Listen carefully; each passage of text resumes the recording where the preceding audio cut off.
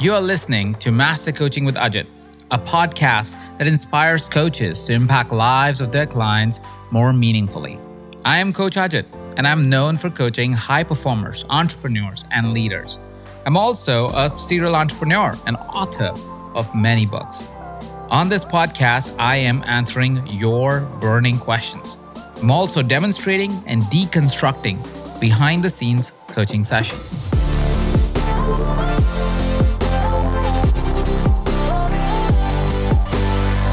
I feel like when you fall in love, all the places that up until now you've avoided seeing you're crazy, that's the school. Falling in love is the school that helps you see the most of your crazy and wake up. But anything that gets past that ends up showing up in parenthood. So it's like having a kid cleans up the rest of the shadow that your partner wasn't able to show you, even though they could see it. So I feel like it's an excellent school for your consciousness, being a parent. It's the best school, second only to being in love. Interesting. So I'm a new parent. I mean, not so new. It's been 3.5 years, and 3.5 years for my son, and my daughter's only a year now. And I find parenting to be the most rewarding, and at the same point in time, probably the most difficult thing that I do every day. Yeah, and let's look at why. Your children are basically mini Buddhas, and they are acutely aware of whenever you are acting out of pattern, habit, compulsion, automatic patterns from your childhood. When you basically go unconscious and you're just doing a program. You're like a robot. They can spot it and they call you out on it. So they're like a never-ending reflection for where you go unconscious. And so because we love our kids and we can see where when you go unconscious, it ends up hurting our kids. So them and being in love, I think both of them, it's the only time where the pain that you cause to another person because you go unconscious into a pattern, the pain is so agonizing that you're willing to do the hard work of not falling into the pattern. But it means you have to be mindful every moment. And so your kids are just keeping you on the ball every moment to not go into a pattern. Because you know every time you go into a pattern, you're basically damaging them. And the reason we have the pattern is because our parents did that to us. Talk to me more about what is this pattern that we're talking about? Say you have a compulsion to get over upset about something. You get angry and you shutter out your frustration onto the child. They will react to it. You'll see the wince of hurt or the howl of pain or the contraction in their body. And you'll feel your own little shameplex of like, oh, I just blasted them disproportionately. And that pain in your own body shows up as a shame flag. And so in order to be the great parent that you want to be, you have to listen to that part of your conscience that's saying, hey, that was too much. That was not the right way to respond to that. And if you listen to that, it helps you iterate and upgrade the way you respond. So the pattern is the impulse to act in a way that's reminiscent of how one of your parents handled their stress. But basically in every couple, one person goes into anger and blame shame, and one person goes into distress and fear and collapse. So coerce, bully, and collapse. Okay, fine, whatever. So every couple has these two patterns. And so you want to just watch which one you take on when you get upset. It's probably both at different times. Yeah, doesn't the role switch sometimes? Totally. Sometimes I collapse and sometimes but I tend to be less of a bully. My husband tends to be more of the angry bully type. And I tend to be more the distressed, fearful, anxious type. But over time, I'm noticing it's shifting. We've been together 12 years now. Yeah. And I loved, and I just want to say it's one of the episodes that I loved that you did with my wife, Nita. It was amazing. And for anybody that's listening to this podcast, we'll link it up below this episode for you to check it out. It was on the relationship dynamics and how to really handle conflict. Yeah. We're not going to take that here because we're going to let people go listen to that podcast for that. What I want to talk about here is I see your presence and I see how you kind of even went to whether I asked the parenting question or this, and that shows that you have great game that you have set up within your mind and within your soul. You kind of have a great awareness towards what's happening, or at least that's how it seems to me. Well, I've been mapping the terrain. I think of it as topography, terrain, landscape that goes on between two humans. So between you and me, there's this space, and the space has high points and low points, and it's all emotional landscape. And my whole life has been mapping that interpersonal landscape between couples in love, mothers and children, siblings, like anywhere there's a relationship, there's a way of relating and there's rules and maps that govern what works and what doesn't. And that's just been my realm of study. So when I see someone behaving in a certain way, I usually can instantly track what's their motivation, what are they afraid of, what are they trying to get. It's just when you do 10,000 hours, you just, you start to just see invisible things and patterns. So yeah, it's all I really love paying attention to. Are there like 4 or 5 patterns that you see the most common, or it's just too variant? No, there's lots of patterns, but the biggest category of pattern that I've ever seen, if I could scale up or chunk up, it's people tend to fall in these 2 buckets of really good at selfing, saying what they want, what they need, what they believe, like asserting their selfhood. And this other bucket is othering. They're more empathics who tune into other people's needs and wants and feelings very well. They're good at othering, but they're not that good at selfing. So they're really tuned into everybody else and what they need. And you need both of these technologies to have a healthy relationship. So I've only ever seen couples that succeed long-term where one is really good at selfing, one is really good at othering. They find each other so that they can cross-train and learn to do their underdeveloped skill. So all successful couples tend to have these 2 sacred polarities, and then they train each other. And over time, like 10 years later, they become better at the one that they're not good at, right? And does that lead to more conflict because of selfing and othering? And loosely, and I also understand from the episode that we talked about previously, a little bit about it, but maybe not as much as... So the question is, it's called conflict. Absolutely. So people who are good at tuning into other people's emotions and needs and wants, they are so good at it. They call that love, being attuned to another person, curious about what they need. Oh, is my guest hungry? Oh, is my child feeling scared? They're very good at that. And they code that as love. So when they see someone who's very self-oriented, their instinct is, you're not loving, you're selfish. You should be loving like me, attuned to what everybody needs. The selfing person feels like, actually, love is tuning into what you need and want and being able to represent. Because how else is there anyone going to be able to be with you if you don't know if you're hungry, you don't know if you're scared? Like, you need to be able to say what's on your mind. That's what you need to have healthy love. If you're busy worrying about what everybody else needs, how can you be in a relationship? No one can trust you because you're not attuned to yourself. So what I've learned over time is to have a healthy relationship, you need to have equal parts of both. And that's why these 2 polarities come together in romance, because some part of the selfer knows I'm incomplete. And true love is about having the ability to know what you need and want and the ability to empathically tune into another. And if you don't have both, you have an unhealthy relationship. I think of a relationship as like an organism that's alive. And the organism breathes. It breathes in, together, we're tuned in, we're connecting. It breathes out, separate, individual, sovereign autonomy. It breathes in, it breathes out. And if you don't have equal amounts of breathing in and breathing out, selfing and othering, the relationship is lopsided. And so that's why every successful couple tends to have these 2 polarities. And so yes, it causes conflict because they're fighting over what love is. But the truth is love includes both. So they're both right. It's both right. And does that mean, and maybe I'm not understanding this well enough, but in a modern way of looking at ourselves as people, what seems to be, or what seems to me is the most common thing that people say that one must do is to understand themselves and value their own personal values and understand how they are really understanding themselves and really working off of their needs. Do you feel there's a... But up to a point, because if you keep going, then you end up being on the spectrum of self-absorbed, narcissistic, sociopath, psychopath. Right? Because they're very tuned into their own needs and wants to the exclusion of others. So both of these extremes turn into the codependent dynamic. Okay? And its most extreme codependence, you'll have a self-absorbed narcissistic partner who only cares about their needs and wants, does not have, a narcissist, a classical narcissist, doesn't have the wiring for shame and guilt. So they actually don't know how to empathize with another. It's not like they could tune into someone else's feelings, but they're choosing not to because they're evil.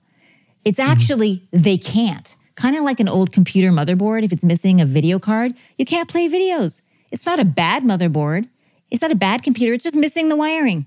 So when people realize, oh, they're just missing the wiring, it takes out the moralizing. So you have this narcissist who doesn't have guilt and shame and doesn't know how to empathize. They only care about their needs and wants. That person often, in a codependent dynamic, attracts a devoted, empathic, I'll do whatever you want. I'll just focus on your needs and wants. So for a while, it's this great setup. Focus on me. Okay, I'll focus on you. And they're both focused in one person. And it works for a while until the empath starts to build a backbone, build self-esteem, and realize this shit don't work. It's not sustainable. And then that's when the conflict begins, right? And the whole point of a relationship, in my opinion, is for both partners to grow past their shadow. So for the more self-absorbed person to learn, hey, there's other people on the planet in the room. Let's see what other people need. And if they don't learn that, they'll forever be stuck struggling with relationships. They'll never fully feel intimate with another human. They won't have strong friendships. They won't be able to hold a long-term relationship. Their kids will be alienated. Like they just can't figure it out. And if you only worry about other people's wants and don't develop a strong sense of your inner self, no one will actually ever feel safe around you. And they can't lean on you because you're not strong and solid and grounded. It's like leaning on a camping tent. It'll just fall over. So developing a strong sense of self makes you reliable. And so I don't know if I'm answering your question, but you are. Yeah. Keep going. You're doing great. Yeah. I think of conflict as an attempt of two different perspectives trying to collaborate. So they're trying to stretch and broaden the other person's perspective so that it includes theirs. And so every time a conflict happens between two people, what's really going on is they're trying to say, hey, I have another idea here, and I'd like you to understand me. And so the collaboration turns into a conflict if one or both partners coerces, bullies, attacks, intimidates, threatens, or collapses. Okay, fine, sure, we'll do it your way. Whatever. Okay, but I really don't want to. Either coerce or collapse happening turns a collaboration into a conflict. And so what I do with my clients, couples, is I help them turn the conflicts back into a collaboration.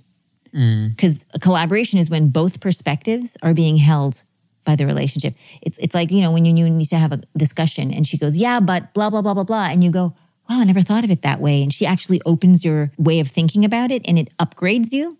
That's what's trying to happen in a conflict. But people give up and they start threatening. Somehow I think it gets into conflict with values, or I don't know what it gets into conflict Well, what with, happens is, well, it is... Maybe not values. No, it is values. I think every conflict is a values conflict. But instead of you going, hey, Nita's the most extraordinary woman I've ever met on the planet. There's got to be some genius behind this seemingly crazy thing she's doing. Let me ask questions and investigate and see what's the genius behind there. Instead, we assume our partner is stupid, criminal, insane. Something's wrong with them because that shit don't sound right. And we forget to keep our curiosity open and keep digging until we find the genius. And then we'll be like, that's why you're doing that crazy shit? Oh, okay. That kind of makes sense. And then you broaden your perspective to include theirs. That's how you use your partner to grow you and actualize you, which is the whole point of relationship, is to be an evolutionary crucible for you to develop yourself to the next level. You don't want to be married to a yes person who's just like, yes, whatever. They're not useful. Yeah. It's not fun either. It's just too easy. Not easy, but it's just not interesting. Boring. Yeah. Boring is the right word. It's just not interesting and boring very much. So I totally hear you. Do you find that the path from conflict to collaboration is language, or do you think it's another way that you really... It's language, but it starts before language. It starts with a particular belief. And the belief that allows someone to go towards a collaboration is the belief of the following.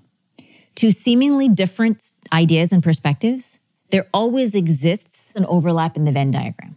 Any two seemingly different circles, I believe if I could have a long enough conversation without someone threatening or collapsing, we can get to a place where they have a shared value or a shared piece of reality.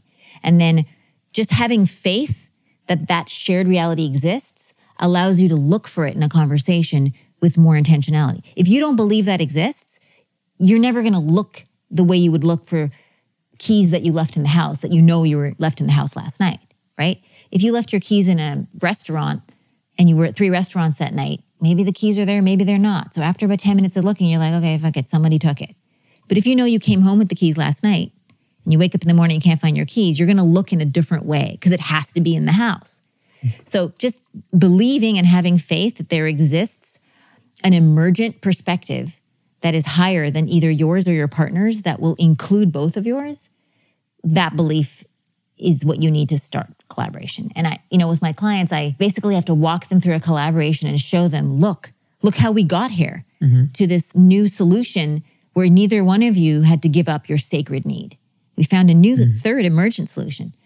So until they see it happen, we tend to be cynical and be like, oh, it's never going to work. You know, oh, you're crazy, or this is because you were wounded when you were in your family of origin. Like, and we make up some story that has us give up on continuing the conversation until you find each other. Yeah, I think of a conflict as like two people in a dark room trying to find each other. They can't. And if they don't believe they can find each other, they'll give up. Yeah. But I'm there to remind them, no, we're going to find each other. Don't give up. And then to keep teaching them how to breathe and calm their body's nervous system so that they can stay in the conversation. Walk us through how would that look like in a coaching session? Let's say there were two clients that came to you, let's say husband, wife, or however that is, and they are the two people lost in dark room. Yeah. All right. They're finding the same fight, which is probably the case always. And they're usually shaming or blaming each other. Yeah. So how would that conversation, like just like, broad strokes. Or if you could think of a story. So the first thing I do is I suss out which partner has more resource or room in their heart to be the courageous leader. So I tune in, like, who's bitching and grumbling the most, is the angriest or the most shut down. They have less resource, so I won't work with them first. I'll work with the person who seems to have a little more resource. And I'm basically going to be smuggling to them, hey, I can tell that you have some energy, and I can tell that you are committed to finding a way through this. And I basically call on their inner hero or heroine. And I'm like, okay, you and me, we're going to find a way to open the heart of your partner. Are you with me? And so what I do is I'll have them upgrade their willingness to take some kind of responsibility for creating the current state of affairs. Because they're both in a gridlock because one's blaming and the other's blaming. So I'm going to take the stronger, more resource person and see if I can inspire them to feel like a hero by owning something, by leading courageously the relationship in a new direction. So that's what I will do. I'll become an ally to the more resourced partner and say, I know you want to be a great wife, and I know you're committed to this relationship working. And I know that probably the reason you're frustrated is because you felt unsafe or whatever. And I'll give them a way to pull the relationship in a new direction. And as they do that, I'll give them props and encouragement so that the other partner is like, well, I want some props. I want encouragement. Like, I can be a hero too. And so then I'll help them take more responsibility and show how, yeah, maybe they could have done X, Y, and Z. You know, when you ratchet something up, like you nudge this side, then you nudge this side, I'm basically ratcheting both sides up till they find each other's heart. And I might even say something like, if they're really stuck, sometimes I use this like ninja tool where I remind them that I know you're frustrated with your partner, but they are the most amazing human you've ever met in your life. That's why you married them, right? And then I'll just sneak that in to remind them that that's true, that they're fighting with someone that they actually love. And sometimes I'll even throw in this tool, like, you know, I know if your husband suddenly called up and said he'd had a heart attack or was in a car accident, you drop this issue right now. So I kind of press them up against emergency situation or death just for a second, because death wakes you up out of all your crazy trances. And we all know that if something like that came online, you'd desist in the argument. So sometimes I pull that trick out if they're really stuck, just kind of bitch slap them a bit. I'm basically, I'm ratcheting them up and I'm giving them an opportunity to lead. What's happening in a conflict is both are like this. I'm not moving till you move. And they need someone to inspire them to lead the relationship into a new possibility. And usually the person who has the most sort of creative flexibility is the one that can lead. So I find out who that is, and then I ally with them, and then I nudge them towards leading the relationship somewhere more open. And then the other person always follows. I don't know. Yeah. It's very abstract. No, it's not. It's not. It's very, very thoughtful. It's different than what I've usually heard. So it's interesting, that's for sure.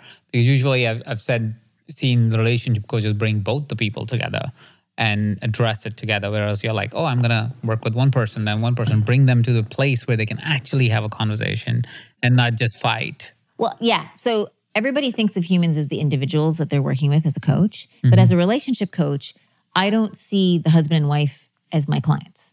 My client is the relationship itself. It's like a little child that has two co-parents. And my job is to make sure that that child is safe.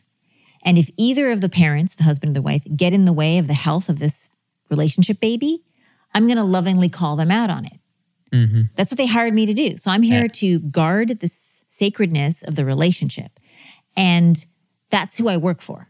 In some ways, I either work for the relationship or sometimes I say I work for the future unborn child of the couple.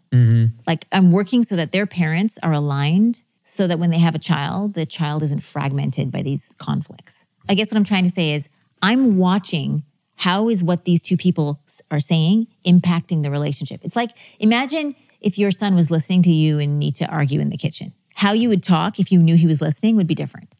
So I have the couple, imagine your relationship was a little entity and it was like listening to how you were fighting. Would its self-esteem be increasing or decreasing? And so I help the couple learn to track the relationship self-esteem. And I think of a couple as like two legs on a body. And so I'm trying to help the relationship learn to walk. And if one leg is not working, I help that one, then I help the other one. And I'm trying to get a graceful walk. Because collaboration is when a relationship learns to walk and go do something. Sure, it's great to be in love, but if you and your partner aren't able to create value as a couple in the world, like the world needs to have a reason that it's clapping for you being together. Otherwise, what use are you to the world if your couplehood isn't a contribution? And so I'm always trying to help a couple become a contribution as a dyadic entity. So that's why I work with each part, because the people are just parts of the client. The client is the relationship. Which is beautiful. I love that because it's different than what I've heard usually. It's like, oh, my client is a relationship. Beautiful way to look at it, because then your interest is also different. It's not who won. It's more like I'm never on a set. I'm never on either side. I'm on the side of the relationship. Yeah, it's like the relationship is the entity that you're really working with. And I'm fighting for its health. Yeah, it's beautiful. Beautiful. What would you say is some of the signs that you see and you go, this is a healthy relationship? One of the quintessential signs that indicate to me that a couple's got a healthy love relationship, any romance or otherwise, is when I'm able to show one person how their behavior is causing an owie on the heart of the other. And once they realize that they've inadvertently been hurting the other person, they instantly desist. They instantly change the behavior. And whenever I see that pattern, I'm just like, my heart melts, because it just reminds me that what it means to love someone is to be unwilling to continuously hurt them. And to start looking at how am I unwittingly hurting my partner? Because none of us try to hurt our partner. We're just doing it while we're busy doing our crazy.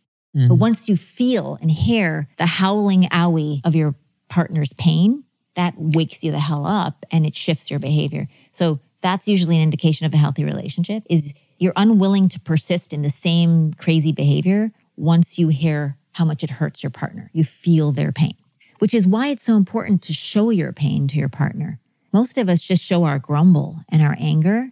We don't actually say, ouch, that left an ache in my heart, and show your tears and your underbelly. Because when someone loves you, the feeling of you being willing to be in your pain is what wakes them up out of the trance. If you just stay protected and you don't show your pain and you're just like, you shouldn't have done that thing, they can't feel your pain, so then they're not inspired to change. They're busy putting up their guard to protect from the attack.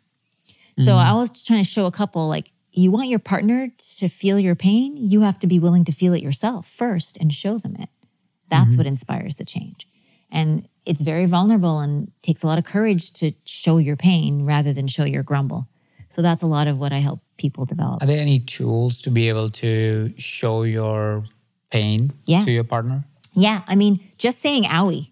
Like, instead of, why did you leave the thing on the kitchen counter? I told you to put it away. That whole story confuses them. Like, if you just say, I saw you didn't lock the front door last night.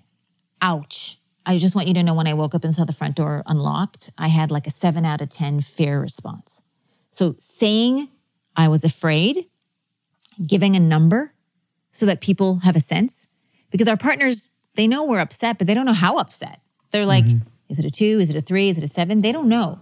So I think it's really important to say calibrations of how you're how ouchy. So just saying ouch, owie, I was scared, I was hurt. I was scared, not you scared me. I was hurt, not you hurt me. So just reporting on your feelings with a number. You just go, yesterday when you did X, Y, Z, I felt sad about 8 out of 10. And then shut up. Can you imagine if Nita said, yesterday when you did X, Y, Z, I felt sad, 8 out of 10. What would be the next thing you'd say? I would be curious. Curious. Yeah. Most of us are so busy trying to say what we're angry about, we never get our partners being curious. They're busy trying to protect and defend, and they're not even curious. So the way to get to your partner to be curious about your owie is to just share the feeling, no shame, blame, or make wrong, calibrated number, and then wait for their curiosity to pull it out. And then they'll ask questions. Well, what was hurting and why did it hurt? And then they're more willing to listen because they asked for it. So that's a really subtle tool. Calibrating, naming the feeling, using I statements, not you statements. Oh, here's another one. Whenever you share what you're frustrated about, always share it in a way that makes it inarguable. So if you say, you were late picking me up, or like you made me angry yesterday. So they could argue, no, I didn't make you angry. I just did ABC and then you made a big deal out of it and then you got angry. If you say, yesterday when you did XYZ, I felt angry. They can't argue with it. They can't say no because you're saying your feelings. So you always want to say a statement that's inarguable. No one can argue with it. That's a really tricky way to do it. Two more things. Whenever you're giving you make it unarguable because you don't want to turn the feeling into an argument. Well, no, I'm saying that when you're in a conflict, if you say, I'm thirsty, can you get me some water? They can't argue with you being thirsty. If you say, I'm thirsty because you did X, Y, and Z, they can always try and argue back. So it's just a trick to make sure your partner doesn't argue back. If you're going to give a complaint or feedback to your partner or anybody, we tend to give reflections that have a WTF energy. Like, did you forget to put the cap on the toothpaste? There's a judgy, shamey, blamey energy. A little bit of WTF. So if you're going to give feedback, the trick is to scrape off the WTF and do MLK. MLK stands for Martin Luther King. And Martin Luther King had every reason in the world to be WTF of anyone I've ever known. I mean, his people were oppressed, but he didn't. He said, I have a dream. I see a future where XYZ and ABZ. Like, if you can take your WTF complaint and turn it into an MLK, where it's an inspirational vision of what you see your partner could be rather than what they're doing wrong, that is a magnificent heuristic, is turn WTFs into MLKs. There's lots of tools, but these are great. I mean, I don't want you to tell all your tools. That is for people who take your coaching program and then actually experience and the last one is if you have a complaint about anything, ever, tune into what is the request behind the complaint. Instead of complaining, figure out what is the thing you want. You always leave the cap off the toothpaste. Instead of that, it's, I would really love it if you could leave the cap on the toothpaste because then there's no toothpaste over the counter and then I have a really great experience in the morning when I'm brushing my teeth. Say the thing you want as a request rather than a complaint. So turn your complaint into a request and then give your partner a chance to live into it. Beautiful, beautiful. I have a related question. It comes from what's the role of a partner? I'm talking right now as the male partner, right? So a lot of times what I feel is there is many roles that I have to play or I'm expected to play. Maybe I don't have to, but at least that's my experience of it. Let's just talk about my experience. My experience of it is I feel like I have to be the emotional support. I have to be financial support. I have to be this. Not that she's asking me to be that, but it feels like that's my responsibility. And a lot of times I feel like, fuck, that's a lot that I am supposed to be. Is that's just my experience? I just need to learn more and grow into it? Or is it more like, no, you could trade what your responsibilities could be and could have a container to talk about that as well? And is that a good thing for a relationship long term? Well, I want to loosely stay in gender with male, female. Okay, yeah. But I think more in all relationships, there's a we-centric person and a me-centric person, kind of like the selfing and the othering, right? Yeah. And men tend to be, loosely, the more me-centered, and the women tend to be the we-centered, but they can be inverted. So I think two sacred polarities make a couple. It could be gender-based, but it's always a we and a me, okay? So let's talk about the male or the masculine role. Let's go way back to like Indian Vedas, right? Shiva, Shakti. What is Shiva's role? Shiva is the void. Shiva is the context, the platform on which Shakti dances. So I think if you always hearken back to those original imprints, so Nita's Shakti, what allows Nita to be the most expressed and enlivened in her life? Why is that important? A, I love her. B, she's the mother of my children, and the more expressed and enlightened and actualized she is, the more successful my children will be, right? And your life gets better. When she's happy, 100%. The whole world's happy. Yeah. So the question to ask as a man, using the gender type stereotype here, is what can I do to maximally allow her to actualize and dance her biggest dance? And what I've usually found is when you get into that inquiry, the version of Ajit that has to come forward to produce that is usually a more extraordinary version of Ajit than would have been available had you not asked the question. So in other words, her needs for actualization and growth calls you to your next level of greatness. Is it work? Yes, absolutely. But I guarantee you, if I had Nita here, she probably has her own story about how come my roles are everything. When I work with couples, both partners think they're doing everything almost all the time. Each one of them thinks it's unfair to the other. So what I've learned is whenever a couple's in love, whatever amount of hardship, struggle, headache, frustration, work that you have to do, it's always, always exactly the same amount that Nita has to do, but you can't see where she does it. And she can't see where you do it. So she thinks she's doing more and you think you're doing more. But from out here as a relationship coach, I've learned it's always the same. And this helps me when I'm bitching about my husband and I think he doesn't do enough or he thinks I'm not doing enough. I just remember it's always equal. Yes, so and I think my question was a little bit different. I don't think it's doing is not a problem. Okay. I don't think that's not what I'm trying to ask. What I'm trying to ask is I'm trying to find how to frame it better. You know how, like in anything, we have many things that we do, right? Let me relate it to business. It's just different easier. hats that you wear. Yeah, different hats that you wear. And sometimes and it may be just me or it may be all men or it may be all women. I have no idea if this is a common problem or not.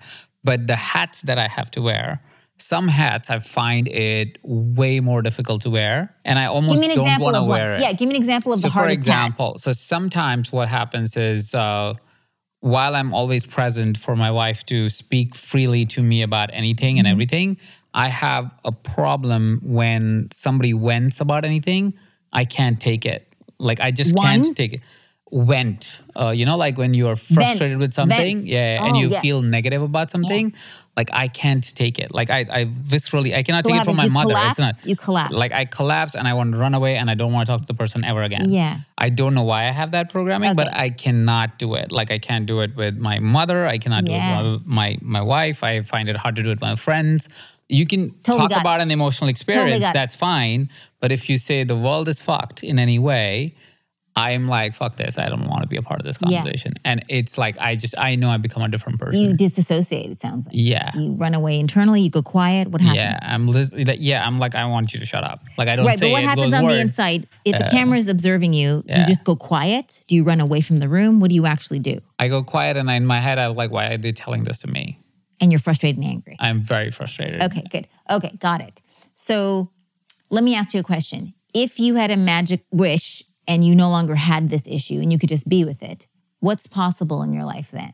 Like if you were able to just have that roll off your back and be like, oh, Nita's upset. I love her. Sorry, she's upset. Yeah, I mean, it would be better in that situation and I'll probably be able to accept for what is. And would you feel more powerful, stronger, higher self-esteem? Like, would you rather be that version of Ajit? I don't know if I'll feel more powerful. That's the thing. I don't think that affects my self-esteem at all. At least that's the viewpoint I have of it as of now. I feel like we are all in this world to do great things and it's distracting to me. So it could be like, I don't know. It doesn't take away anything from me. Yeah. So if it comes at me and I have to accept it, I'll accept it. And I do that right now. But it's not empowering for me. It doesn't make me feel good at the end of the conversation. Totally. I feel like now I have to like declutter this. Yeah, totally. It's pretty standard. I mean, nobody likes to have someone vent on them. Yeah. And pretty much everybody shrinks in response to it. So there's two parts of it. It's possible that the level of venting you get from Nita or whoever is too much and disproportionate. And there's some feedback you could give to them about, hey, could you say it in a different way? Could you not attack me? You can always shape how you get the feedback. So that's some work that could be on their side. But there's also some work on your side, which is if someone's upset and they're having a breakdown and they're frustrated, they want to have permission in this lifetime to just be able to fully express and not have to micromanage your needs in that moment, right? Kind of like when your kids are upset, your job as a parent is to let them be upset, soothe them, not them have to micromanage your feelings, right? So your partner and your friends, they want to be able to just have a chaotic breakdown and know that you are resilient and powerful enough to just let that move through you, fall off your back, and you don't get triggered or take it on too seriously. And so there is a skill you could build, like a resilience skill, a coping skill to handle someone's venting. What it'll involve is, because you mentioned your mom, probably when you were young, your mom did this to you and it was so overwhelming, you couldn't handle it. I don't remember. Yeah. Yeah. Well, you said you didn't like your mom doing it. I don't like anybody doing it. I was just trying to. But the first person who would have ever done it would have been your parents. Probably, yeah. Right. And probably my mom, 100%. Yeah. So, well, first of all, I just feel sad that there was a little boy whose mom vented on him. And I know your mom was doing the best she could, and she was a great mom because you're here. But our parents do crazy things because they didn't have any skills. So the first thing I'd want to do is just really witness and honor the part of you that feels scared and overwhelmed and uncomfortable with that stuff coming at you. And to just dignify that I get it. I don't like it either. And basically it's terrifying. And I get that.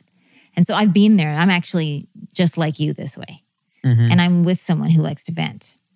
So I've realized that part of why we choose people who like to vent is because our internal personal developing self knew that we'd be more successful in the world and more powerful if we learned to cope with that. So we chose partners who force us to build the muscle to deal with it.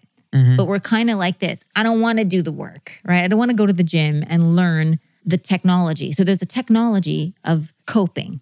It starts with noticing you're getting dysregulated or upset or disturbed by someone's upsetness towards you, and learning to breathe and regulate and ground your nervous system so that you can create safety in your body, even though the world is having a breakdown. And that skill is a really important skill for parenting and for being a powerful leader, because powerful leaders have to stay calm when the world is losing its shit. That's part of what it means to be a leader. So I just see this as curriculum that reality is sending our way to build the muscles of being great leaders. And so I've spent the last 7 years really learning how to breathe, calm myself, ground, and regulate when someone's venting at me so that I can handle it, so that it doesn't trigger me, and so that I can say, hey, I get that you're upset right now. I need you to take a breath. I want to hear everything you have to say, but I need you to calm down a minute and stop just blaming and venting on me. I want to hear it. Let's take a breath together. Okay. And training them to be less venti while being able to handle their full expression of anger. So it's a complex dance, but it's worth practicing because I think it'll give you more flexibility in multiple situations where you kind of feel stuck. Yeah. True. And very fair assessment in the sense that maybe it's just a skill to build. It's possible. It is. Yeah. It's the hardest skill there is to build. We talked a lot about relationship, and I know you're also a phenomenal coach. How did you got into coaching? How did you start your journey here? Oh gosh, I've been coaching ever since I was in middle school. Kids in the playground who were having fights with each other, and high school girlfriends who had boyfriends. Like, I've been coaching on relationships for as long as I can remember.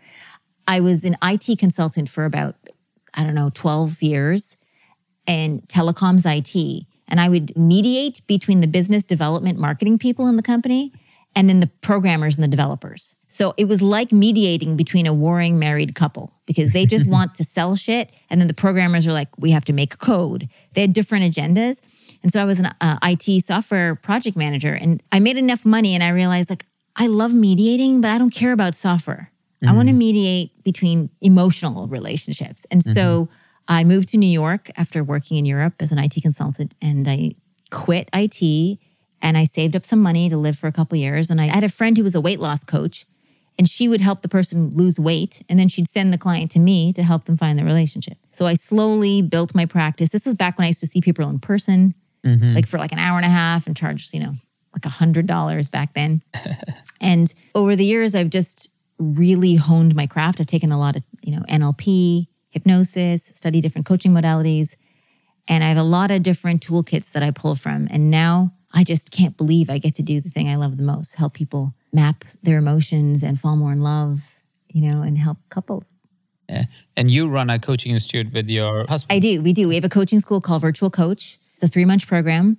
And we teach, my husband's kind of a famous marketer and a businessman. And so he teaches really sophisticated technology for thinking about marketing and getting clients and creating an online business. And I'm really good at teaching the inner game of coaching. Like, how do you deal with someone who's stuck in a pattern, who doesn't know how to take action, who's afraid, insecure, has doubts? It's all invisible, but that's my domain. And so teaching my students the different tools and modalities to use to help create amazing results for their clients, we're kind of like the head and the heart, and we teach together in the coaching program.